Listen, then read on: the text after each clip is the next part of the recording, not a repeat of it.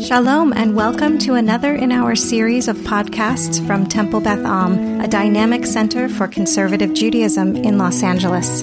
This is a recording of Rabbi Adam Kligfeld's weekly Rashi study class. Hello, whatever time it is, if you're listening to this in the Temple Beth Am podcast. Here we are with Rashi class. I'll say this again at the end of the class, but I'll start here. I think it was last week or 2 weeks ago, I forgot already. I asked for people to share some thoughts about whether or not starting when school is over, which is now over, people are ready to come back and learn in person. My commitment, at least for the short term and possibly for the long term, is that even if we are meeting in person, that we'll continue to do this on Zoom, although the focus might change in terms of just where I'm looking, because we obviously want to include people who either can't come to the building or are not yet comfortable. But gosh, it would be nice to start studying Torah together in person. I heard from two people. One person said, yes, how come you didn't do this 6 months ago? And one person said, I'm not yet comfortable. So what I don't yet have is anything close to a sense of what the majority or plurality of opinions are. So please, if you don't want to share that opinion in the group, just send me an email. You can even do it right now during the class or afterwards. And if 60, 70% of the regulars saying, yes, I'm willing to come back in person, then I'm inclined to do that because we haven't studied together in person quite a long time. And so much of communal life now is back to happening in person, right? We have hundreds of people in the sanctuary for B'nai Mitzvah. I'm not suggesting, again, that everyone has to be comfortable with that, but we're back to a stage in our activities where people feel protected, hopefully because of their shots and their boosters. And we're doing things in real life. So I'd like to bring our class back to that, but I'm obviously not going to impose it if the particular subgroup of this class is not yet ready. So please email me after the class. All right. We have one last Rashi to do on verse 14 of chapter 5 of the book of Shemot. And it's a short grammatical comment on a word that we already dealt with last week, but Rashi adds one more comment. This is Rashi does this occasionally where he'll comment on the phrase and then come back to one of the words in the phrase to explicate it a little more clearly on a grammatical level. You know, our instincts might be the reverse, right? Let's first let everyone know what each word means and then put the whole phrase together. Sometimes Rashi does that in reverse. Let's read the whole verse just to get going, and then we'll go to the Rashis. Those who are texting about your preferences here to me personally, thank you. Also email me because I'm not necessarily gonna have a record of all this, and I want to not forget who said they're willing to meet in person. Okay, verse 14, chapter 5. Vayuku shotrei b'nei Yisrael. The supervisors, that's the word we've been using. We know it doesn't really mean supervisors, but the Israelite supervisors of the Israelites, Asher Samu Alehem Nogsei Pharaoh, whom the taskmasters of Pharaoh had placed over them, Lamor. They were smitten by Yuku. They were hit, saying, Madua lo chilitem chochem lilbon kitmo shalshom. Why have you not completed your obligation, your due, your chok, your rule, lilbon, to make bricks, kitmo shalshom, as was previous? We're not going back into the many possible ways of understanding the time concept in kitmo shalshom. We did that at length last week. Gam tmol, gam hayom, neither yesterday nor today. We dealt with the meaning of the verse. Rashi just has one more comment on the word vayuku, which is indeed even if you know a little bit about Hebrew grammar, it's a verb constructed interestingly enough that it's worth his commenting on. If it is evocative to you of vayuchulu, right, from the word kol. Kol means to be all, to be complete, and vayuchulu hashamayim v'haaretz is in a biblical binyan called hufal. It's one of the passive forms. So vayuchulu means that the heavens and the earth were completed. Not that the heavens and the earth completed anything. They are the object of the completion being done by the silent subject and the verb. The silent subject of the verb is God, right? So here you have a vayuku, and even though we knew this, Rashi wants to make sure that we really understand who's doing what action, particularly because we have two layers of people who are exerting some influence over the actual Israelites. They're the Shotrim, the Israelite capos, as it were, and the Nogsim, the Egyptian taskmasters. So let's see. Joel, do you want to just read the short Rashi on Vayuku? Oh, hi, Rachel in Tel Aviv. So nice to have you from across 10 time zones. Hope you're in a good place. I just checked into my hotel like 10 minutes ago.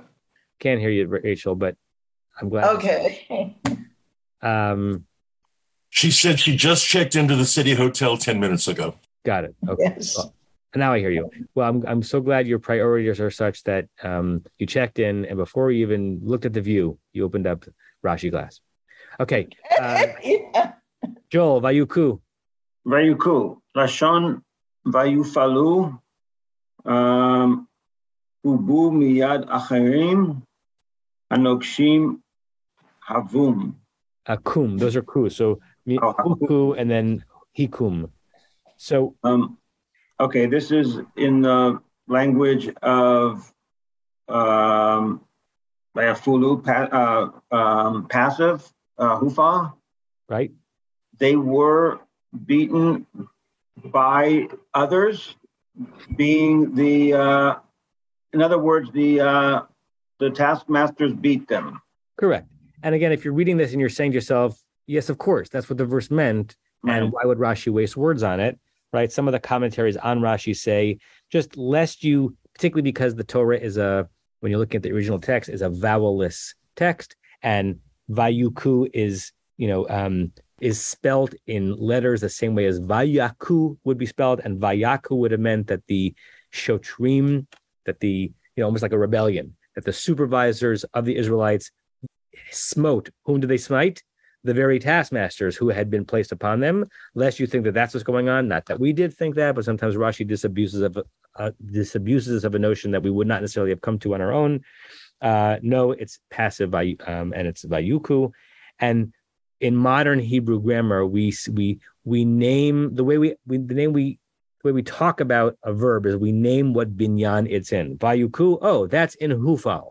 The way Rashi says that is instead of naming the binyan hufal, he just puts the vowels of that verb that we're looking at, Vayuku, into a hufal form as if the root of the verb were pa'al. So he says Vayuku, that's Vayuf alu. That's Rashi's way of saying it's hufal. Who's doing the hitting? The noksim. Who are being hit? The shotrim. We knew that. Rashi just wanted to clarify that. Let me just pause there. Any questions or comments on what the words of the Rashi mean or what the word in the verse means? Joanna? If I understood what you just said correctly, you were reading this as a possible read of, if it was vocalized differently, that the Shotrim rebelled against the Noksim. I was saying that might be one of the Havaminas that Rashi wants to make sure we don't think of, right? He wants to disabuse us of that possibility. Maybe it's a silent assumption, but right. I'm pretty convinced that Rashi almost always has a reason why he's saying something. And so if it looks obvious, then it must be that there's something else he wants to make sure we don't read into the verse. Because I would, without Rashi's commentary and without knowing that, without Rashi's previous comment also, to know that the Shotrim were from among Bnei Israel, not just like a lower level of Egyptians, I think a possible read of this verse is that the Shotrim beat the slaves, and that the Shotrim said to the slaves, Madua lo chilitem. So you really need to know that the Shotrim were from among Bnei Israel, and this understanding of the passive, to know that it's the Nokshim who are speaking here, and it's the Noksim who are doing the beating. Tell me the first part of that one more time. I got the second part. So I could read this as... When we get to Lemor, who's doing the speaking in this verse? It's the Noksim, right? They are the subject. But I think if this verb wasn't in Hufal, you could read it as the Shotrim are the subject of the sentence, and the Shotrim are speaking to the slaves. No, it's the Noxim speaking to the Shotrim. Got it. So I think we need both of Rashi's comments in order to understand this, and in order to appreciate that the Shotrim were not beating their own. That's great. So basically, you've crafted a Havamina on the other side of the. I use the word Havamina. Havamina is the Talmudic way of saying that which I would have said, right? So literally, Haiti Omer, I would have said that we both do not want to think that the Shotrim were rebelling against the Nogsim and they were smiting them, nor do we want to think that the Shotrim were being overly imperious to the Israelites, you're saying, and hocking their chinik. No, they're the ones who are caught in between, and they're actually taking the brunt of the Nogsim's anger. Very, very interesting. Yeah, that's possible as well. I don't know how to divine which of those possibilities Rashi is trying to convince us is not the right possibility, but I like that you opened up that as a possible possibility.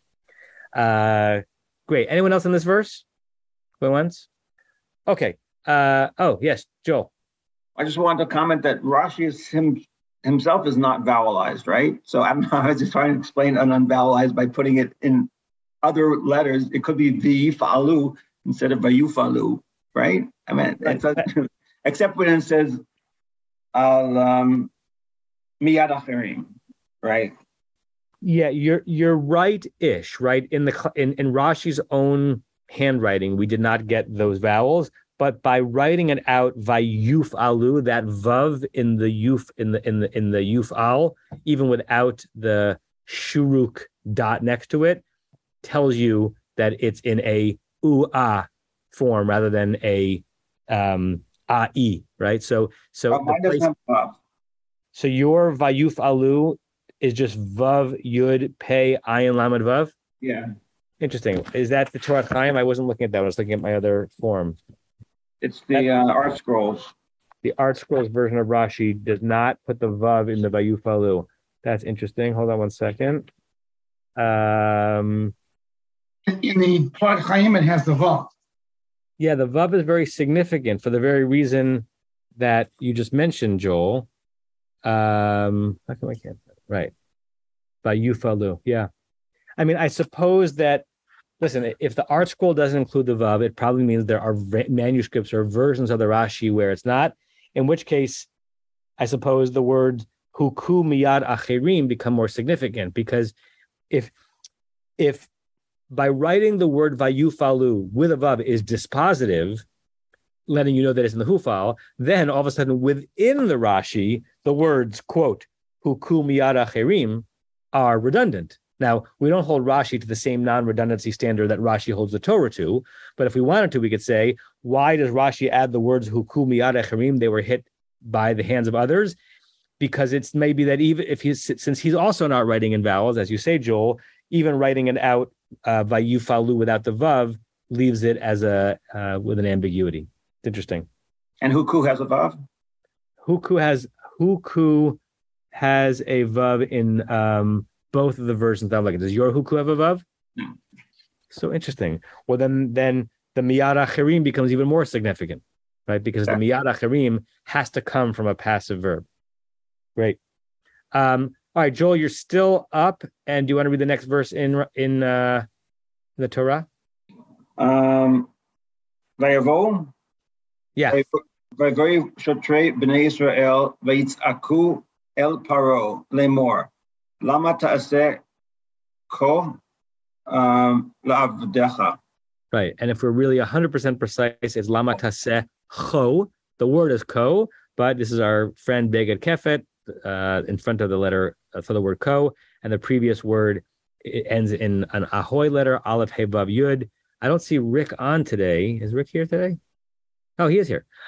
So we'll in a second we'll get to what's particularly interesting about the word ta'aseh, and it's for grammar nerds, it's interesting not only in terms of its being a unique trup, but then the system understanding the relationship between the trup in the word ta'aseh and the word ko, such that the hey of ta'aseh takes out the dagesh in the word ko. But we'll get to that in a second. First, translate.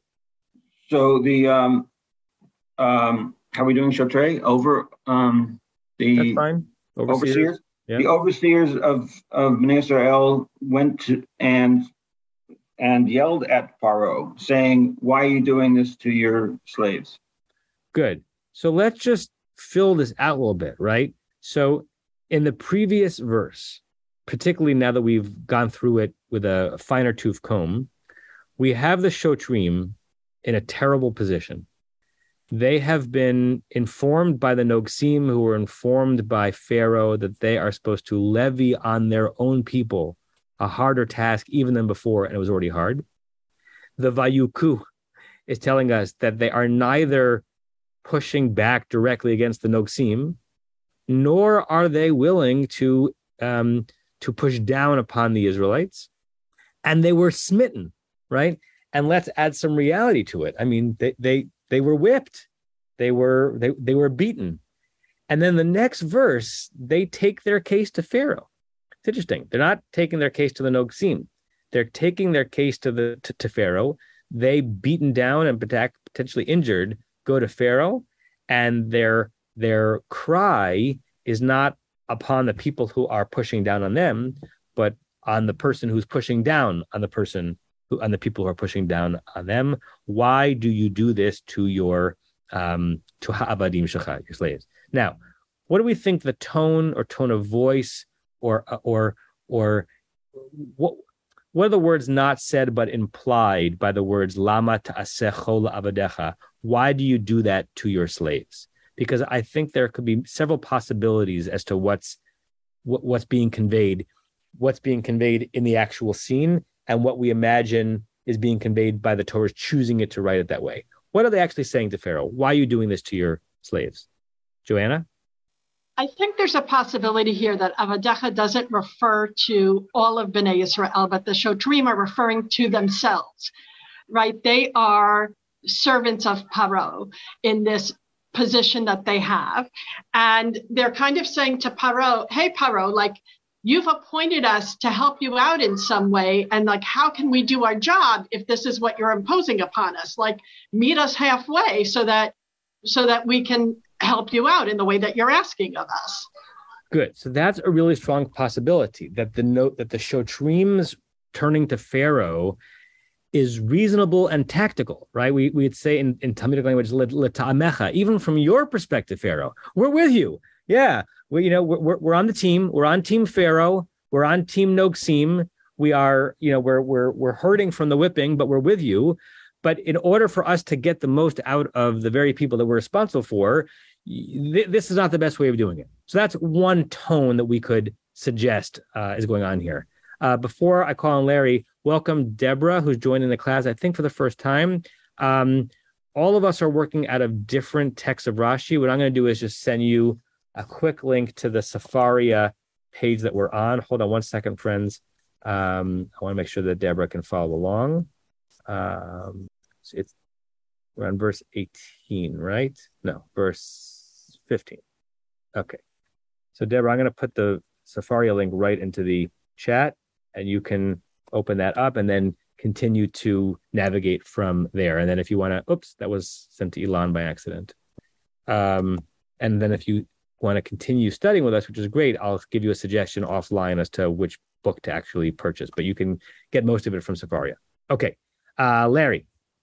Well, to Joanna's point, the translation that Aryeh Kaplan has is very interesting, because it says, the Israelite foreman came and protested to Pharaoh, quotation marks, why are you doing this to us? They said. Okay, right. So given your basic knowledge of how Hebrew works in the Torah, can you explain, there's an explanation for what Aryeh Kaplan is doing there, even though it's not the only way of reading it. What's his explanation for why it's okay to put the word us in exchange for the Hebrew word avadecha, your servants? Because that's the way in which people often, the Torah is written that way very often. Your servant, meaning me. Correct. And I'm sure that you can come up with 24, if not far more examples of that. Correct. The one that comes to mind immediately is the scene between, oh my God, when Abraham is purchasing Marata Machpelah, and they're each referring to themselves in the present as Avdecha, right? Like, it's honorific. It's very Middle Eastern. It's your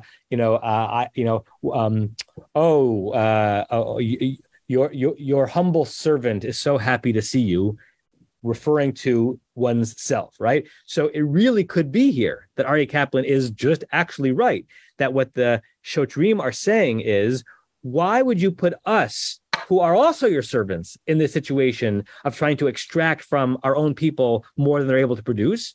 Or it could be plainer. It could be, the Shotrim are not your avadim, your slaves. We're on your team. Why are you imposing something so harsh on your avadim? It's actually going to backfire on you. There's literally no way to resolve that, but that's an interesting read that Aryeh Kaplan does. Everett Fox does not go that way, or Everett Fox leaves it ambiguous. He says, the officers of the children, officers, interesting word. I think he's using that to try to connect Shotrim modern, police officers with Shotrim biblical. The Shotrim of the children, the officers of the children of Israel came and cried out to Pharaoh, saying, why do you do this? Why do you do thus to your servants? And so your servants could mean either us or the people that were responsible to oversee. I was just going to say that Alter doesn't translate that way. He translates it as your servants. But in his comment to the previous verse, 14, he's making it clear that this is, in fact, then the overseers, who are the Israelite overseers who are turning to them. I just wanted to make a quick comment. Number one, I encourage everybody after the class now, but before the class and probably for the next couple of weeks, we'll be on this. You have to go back, I think, and read the whole story before, and then go back to the verse. You have to keep going back, because otherwise you get lost in the verses, because it's a great story. And I have to believe that there's got to be not just some commentary in the Midrashim, which I'm going to look up afterwards, but maybe even entire chapters or books written on this particular vignette. And the one commentary I would really like to see one day is the commentary by the guy that does the comic strip Dilbert, that deals with offices and office relationships, because this is all about the relationships in the hierarchy. You've got 4 levels of hierarchy here, going from the Pharaoh to his administrators to the taskmasters to the slaves themselves. And I'm not going to go on and on, but one can go on and on about the way in which this works itself out. Yeah, these are 3 verses kind of exposing everything that you could say, or a lot of things you could say about middle management, right? And the hard situation they're sometimes in. Are they looking up? Are they looking down? And are they looking out for themselves? Are they looking out for the interests of the whole institution, the whole company, or are they looking out for the people that have to answer to them, right? And these Shotrim are very Dilberty. So I appreciate that. And if Scott Adams, I just remembered his name. Well, if you're looking forward to reading that commentary, write that commentary. Darn it! I want to read the Larry Herman commentary on this material. Barry, then Stevie. Well, put more into context here, the Shotrim, they have been relatively light on the Israelites, not pressuring them overdue, and so they underproduce. And now they're going to Pharaoh. Why are you doing this? Either this is kind of two-faced, or they're representing themselves not as Shotrim but as Bnei Israel. Why are you doing this to us? Right. I can't see them as being two-faced. So they must be representing themselves as Bnei Israel. Yeah. And again, we can think about 20th century versions of this in the Jewish community and beyond, where the brethren of the ones who are most oppressed are called into horrific duty to be part of the oppression, and then to figure out which of their identities do they present, what's best for them and what's best for the Israelites in terms of what hats they wear when they walk into Pharaoh, representing their own rung in the hierarchy, or representing the interests of their own people. And again, it goes back to when Moshe is the first time figuring out his identity and what hat he wears and who he represents and who he's responsible to, and what's risked when you start identifying with the identity of the oppressed. There's a risk there, but that might be the most moral thing to do. If I think I'd add also that there's comments that because of what the Shodrim have just done, so they're placed among the Sanhedrin. So again, this is not two-faced. They are of the Bnei Israel, and they're trying to reduce the burden. Good. Barry's referencing a midrash that we read last week, that in exchange for being able to, like, basically putting their bodies in between Pharaoh and the Israelites, they're rewarded with being, that they or their descendants being the rabbinic decisors of the Jewish people. Great. Stevie and then Rick. Yeah. So there's often like intentional ambiguity, and like I think Avedecha could definitely mean both the overseers or the supervisors and the population. And specifically, if you look at the next verse, skipping ahead, the word Avedecha comes twice. The first time talking about there being no straw delivered, which seems to be referring to the slave working population, and the second time referring to the being whipped, which seems to clearly refer to the supervisor population. So the word Avedecha means both. Like, it has to mean both. Yeah, great. That's a wonderful pickup. Everyone sees that in the next verse.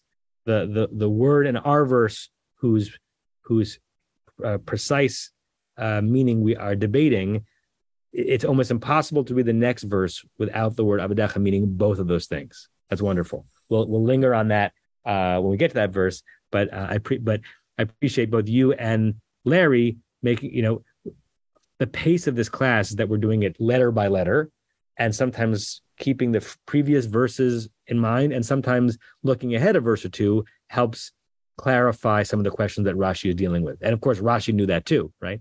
Rashi is actually quiet on this verse, so we're pontificating, but Rashi himself has nothing to add on this verse. Rick, take it away. Hi. So I wrote to you about the merchak kfula underneath ta'aseh.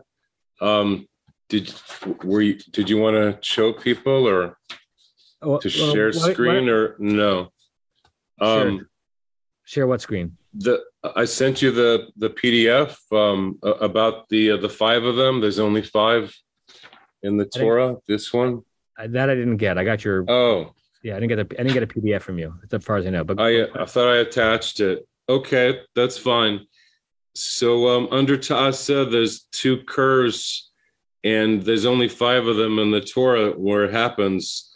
And I really love that Barry said two-faced, because it's a doubling. Ta'aseh, why are you doing this, Pharaoh? And I thought it would relate to what Pharaoh was doing, but you could relate it to the actual overseers if they were being two-faced or not, I suppose. But I just wanted to bring it up, that it's so rare that it's, and I wish Rashi had drashed about it, but he didn't. So I'm not sure what to do with it, but the emphasis on Ta'aseh, that there's two things going on there in the music. And the last one, the first one was in Genesis when Yaakov is bringing wine to Yitzchak, and he's pretending to be Esav. So I like that doubling there. So anyway. Right. So just to put a finer point on it, please. The trup on the word ta'aseh is a very rare trup, as Rick pointed out, only five of them. There are different understandings of how it should be sung. It's usually in a place, the kfula, which looks like a double mercha, like a double curve. It's usually in a place where you would expect not a single mercha, but rather a tavir, right? So it's here. It's after the darga trup. So you might expect it to be lama ta'aseh darga tavir, and you can even think about the way it's written. What is a tavir sign? A tavir, that the note that you'd expect is this curve. I have to do this. I this curve and a dot. Yeah. So this curve and a dot is Tavir, but instead of having the dot, you have this curve and a second curve, right?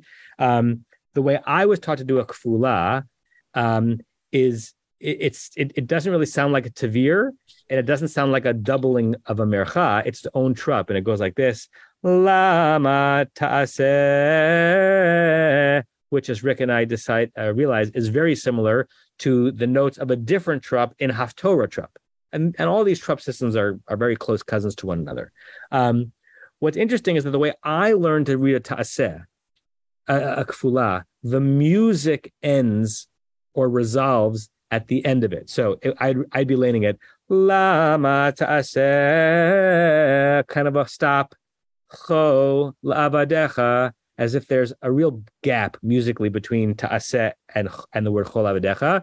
But grammatically, they're connected, because the lack of the dagesh in the word ko that makes it cho suggests that not only does the previous word ta'aseh end in one of the four letters aleph, hey, vav, yud, ahoy, but that musically those words are considered to be conjunctive, connected to one another.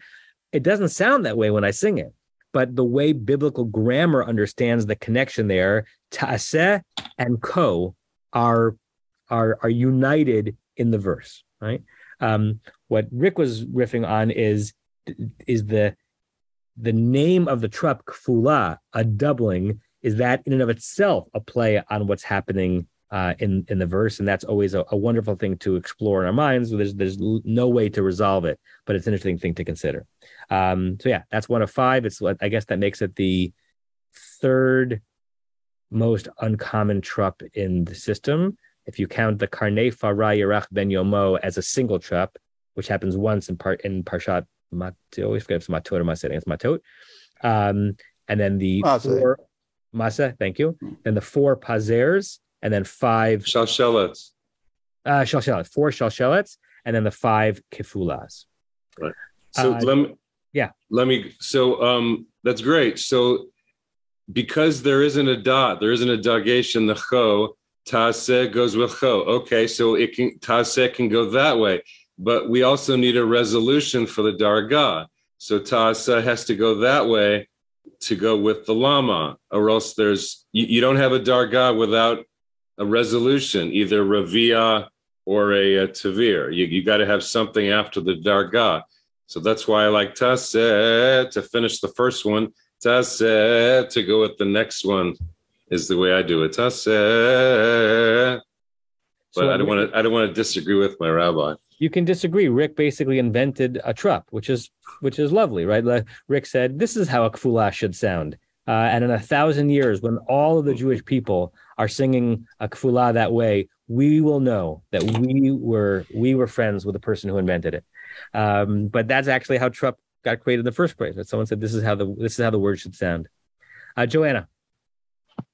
So one of my trope teachers taught me that what you were talking about, that a tipcha is normally a break or a pause after it, but merchak kfula is conjunctive leading into the next, is precisely why the tavir is replaced with merchak kfula, because a disjunctive break trope at that point doesn't work with the meaning of the sentence. And even though dargah normally resolves with rivi'i or tavir, as Rick pointed out, that clause is like subordinate to the tipcha clause that follows it. Tipcha is a higher level break in the sentence than a tavir. So the major break that we're leading to anyway is to get to the tipcha. So one of my trope teachers taught me. Great. Now, I think that if everyone else on this class is falling asleep because we're so deep in a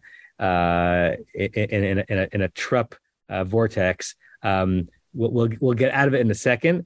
Another way of saying what Joanna just said is that even though the note dargah da da da da da on the word lama usually is part of a two-word phrase because it ends with da da da da dun dun da da da da or dun da da da dun dum dum da da dum. The meaning here is that the word that has the dun dun da da da is actually standing on its own. Why? And then the phrase is, "Are you doing this to your servants?" So that are you doing this to your servants should be merchat tipcha sof pasuk, and therefore the word ta'aseh can't have the da da da da da. Why are you doing this to your servants? And that may be why it was turned into a kfula. We'll never know, but that's an interesting possibility. Stevie. So first of all, with regards to trope, I think I do a kfula more like a tavir with a tail. So I think more similar to Rick than to you. But anyway, that's.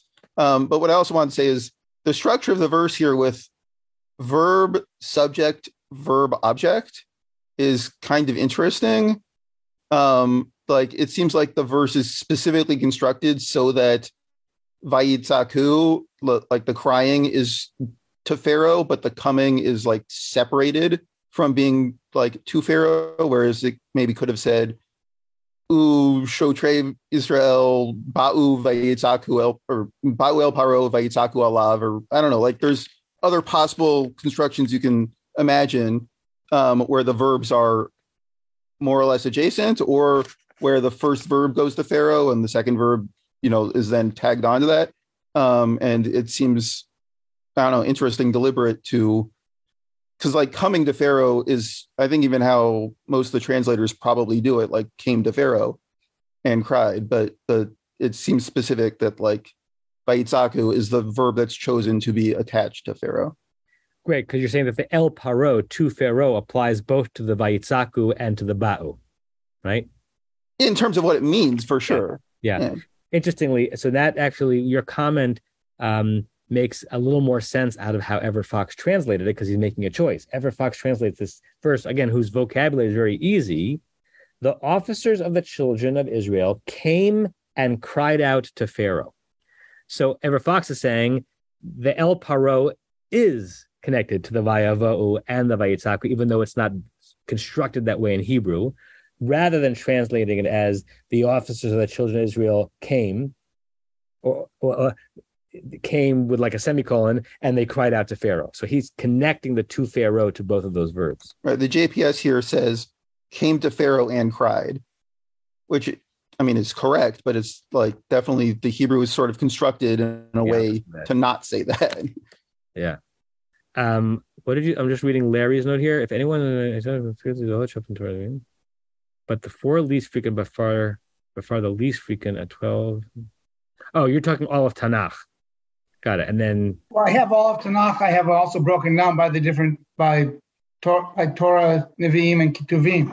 But did you do that on your own? No. But there are various sources that do that, including even Wikipedia. I was only commenting that those four are so much by far the least common.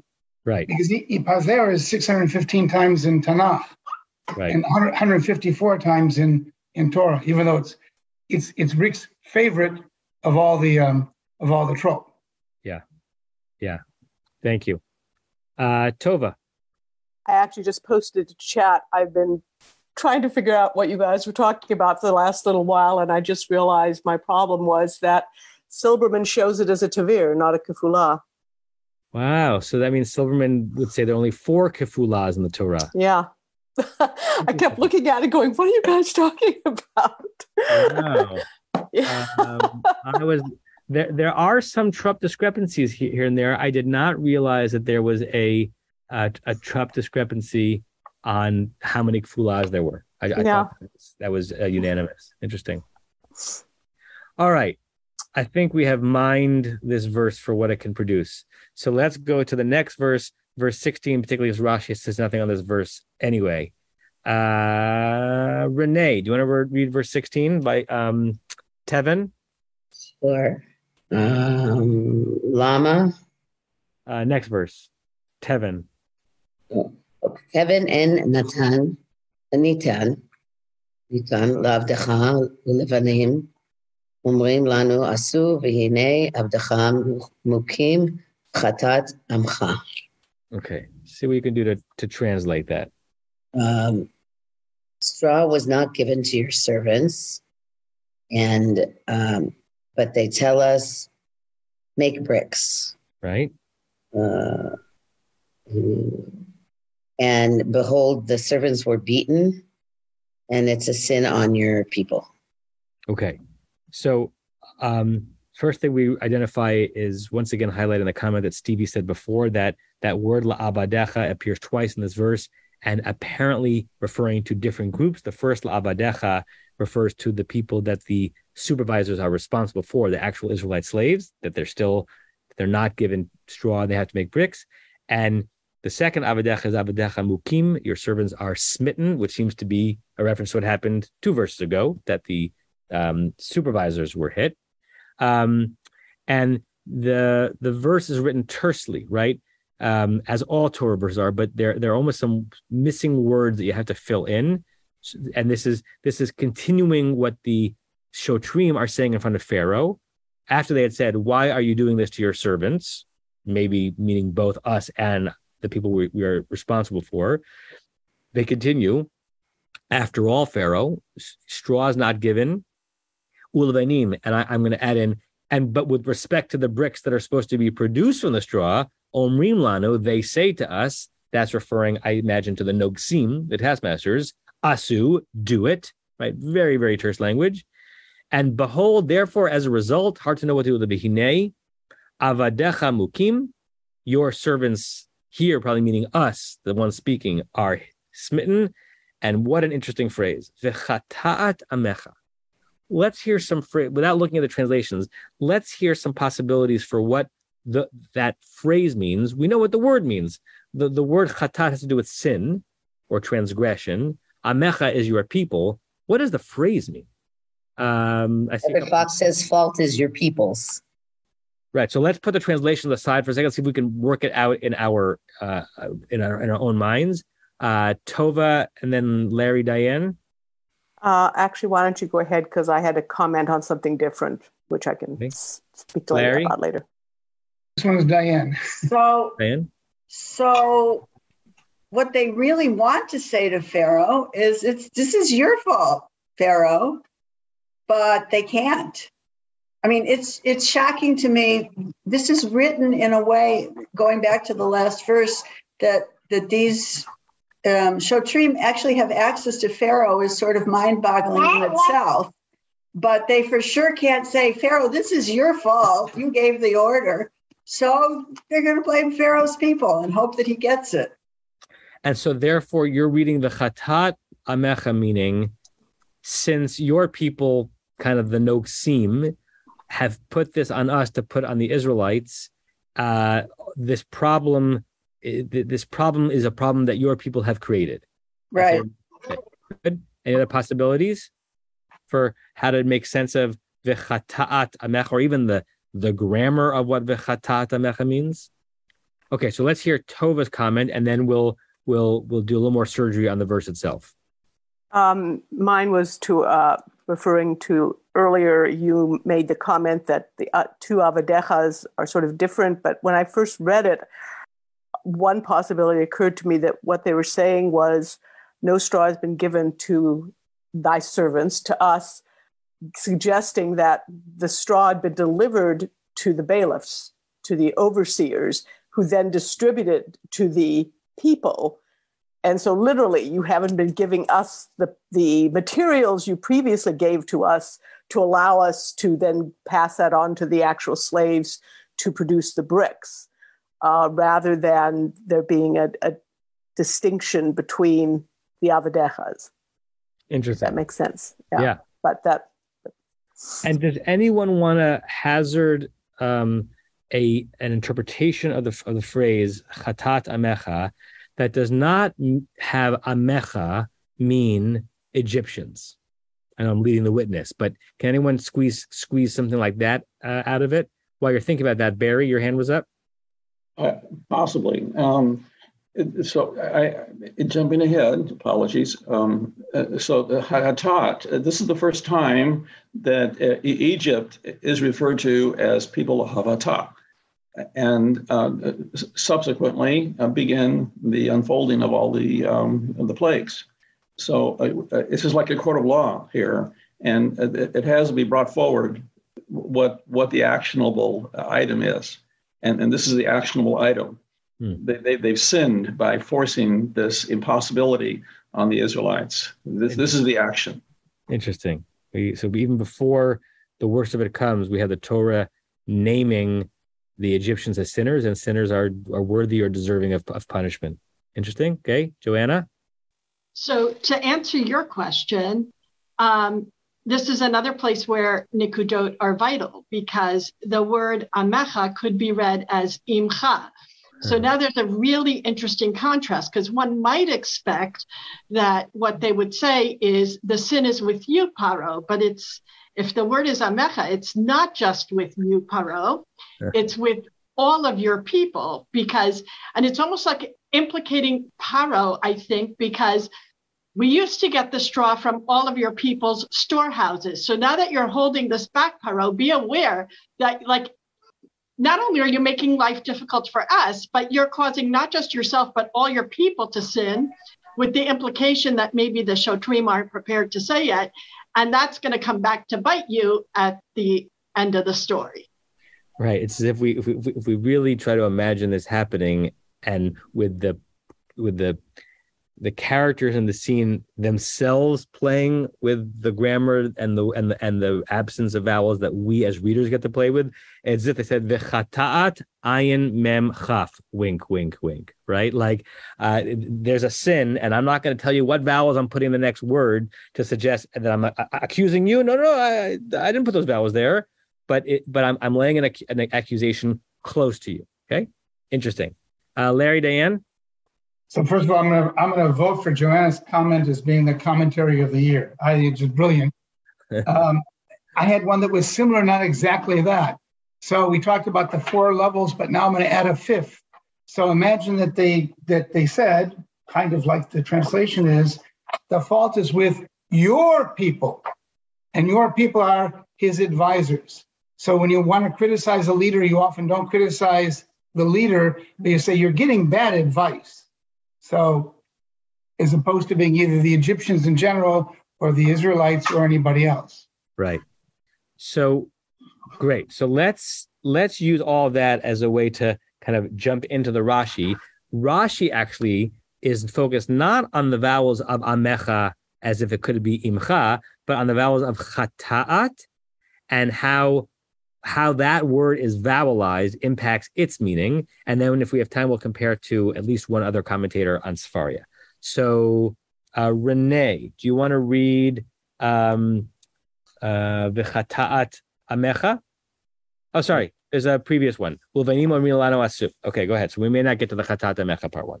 Ulevanim omrim lanu asu, anoksim omrim, asu lanu lavanim, minyan harishon. Okay. So they tell us, make the overseers say, make bricks for us, like the earlier total before you had to gather your straw. Right. So here, I think this is one of the rare cases that all Rashi is doing is filling in words, right? I'm not sure there's a great enlightenment intended here, but as we saw when we were translating the verse, it's tersely written. Ulvenim omrim lanu asu. And the bricks, they say to us, do. Rashi says, if that seems like it's missing a couple of phrases, let me add it in. And he says, regarding the bricks, the noksim, the taskmasters, omrim lanu, are telling us, asu, do. Do what? Do the bricks like you had been before. We knew that's what it meant, but Rashi is just trying to not even paraphrase, just extend. It's the same thing that sometimes, when you're looking at, like the Talmud is also in very tersely, very coded, clipped language. And when you're reading not a commentary on the Talmud like a Rashi, but an explication of the Talmud like a Steinsaltz, he'll just put in the words that will help you make a full sentence out of the words that are there. And that's not really commenting on it, even though every attempt is some kind of commentary. It's just filling it out. So I think this is one of the rare Rashis where he's just filling it out. It's possible that there's something else going on that I'm not picking up on, but that's how I'm choosing to read that. Any thoughts or comments on that before we do the Chata? So they were just asked to make not only the bricks they were already making, so it was just the amount that they were needing to meet. Say that again? The bricks they were already making before anyway.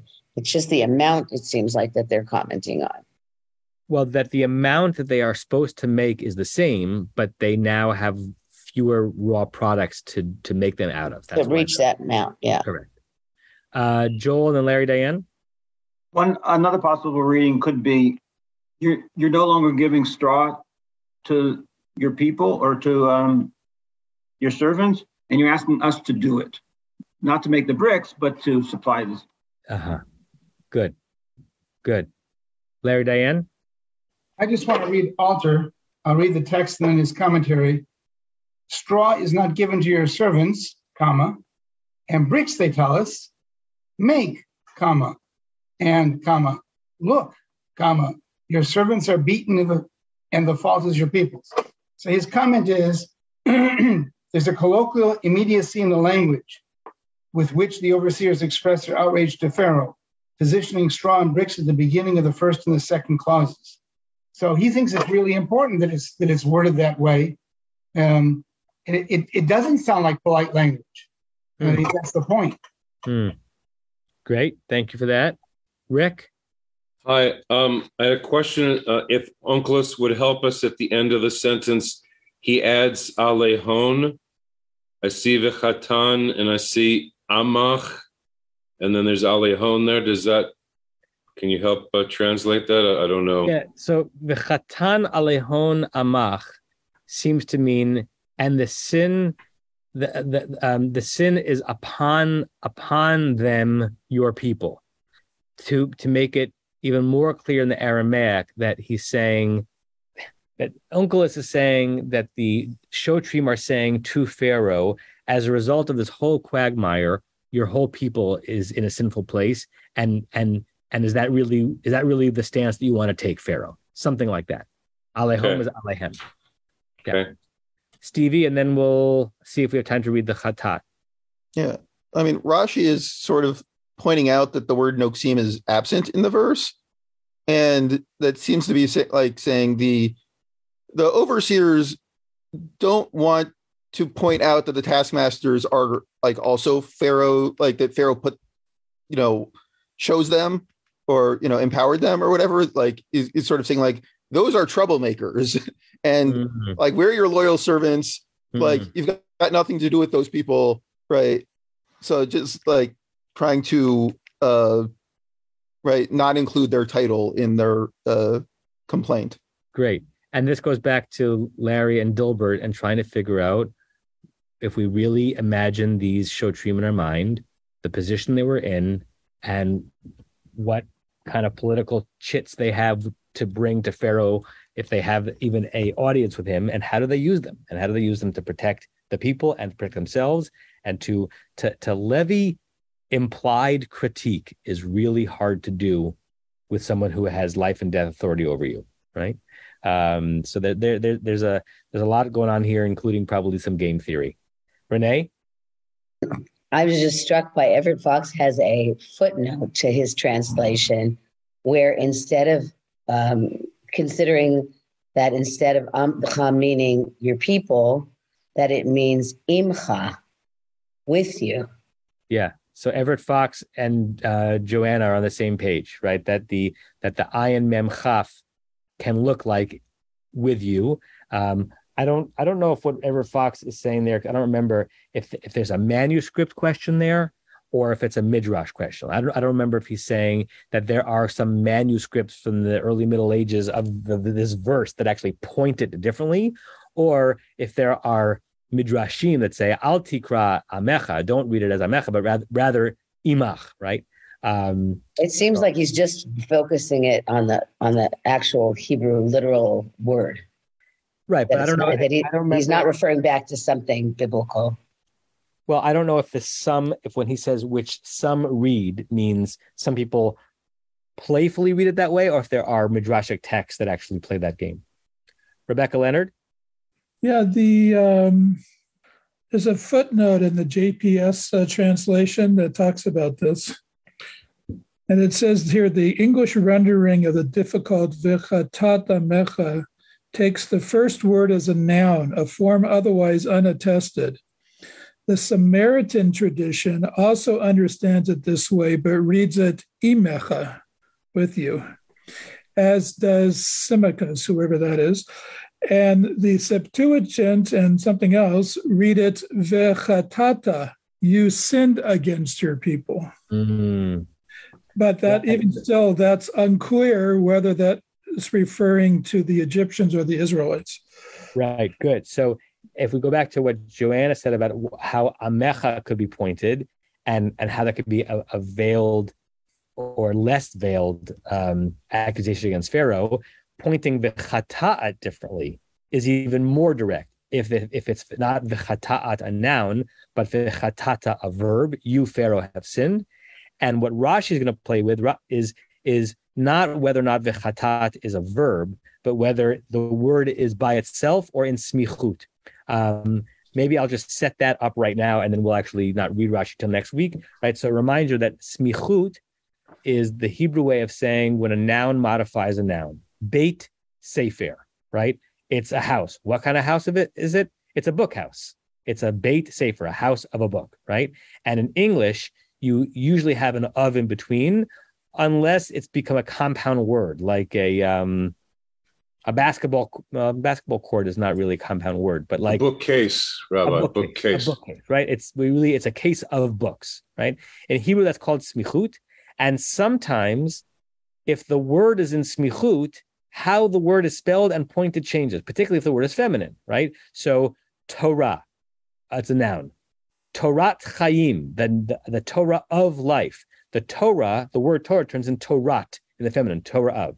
In masculine, sometimes there's no vowel change at all. So Sefer, book.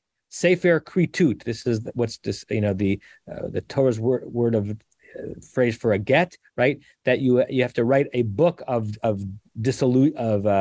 disconnection.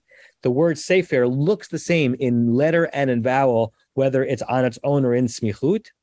But there are some nouns, even masculine nouns, that when they're in smichut, when it's the noun of something else, the vowels change, and then that will change the meaning.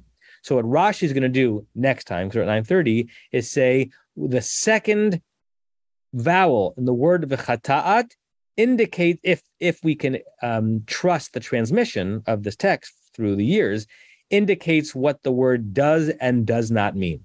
So he's not focused on amecha, he's focused on v'chatat.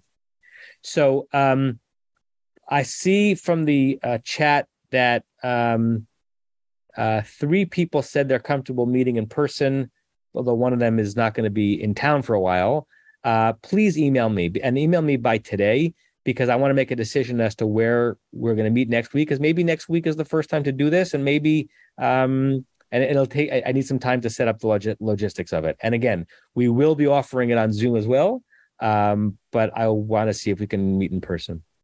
You have been listening to another in our series of podcasts from Temple Beth Am, a dynamic center for conservative Judaism in Los Angeles. If you enjoy these podcasts, we invite you to write a review on the Apple Podcast site or wherever you get your podcasts. For more information about Temple Beth Am Los Angeles, go to tbala.org.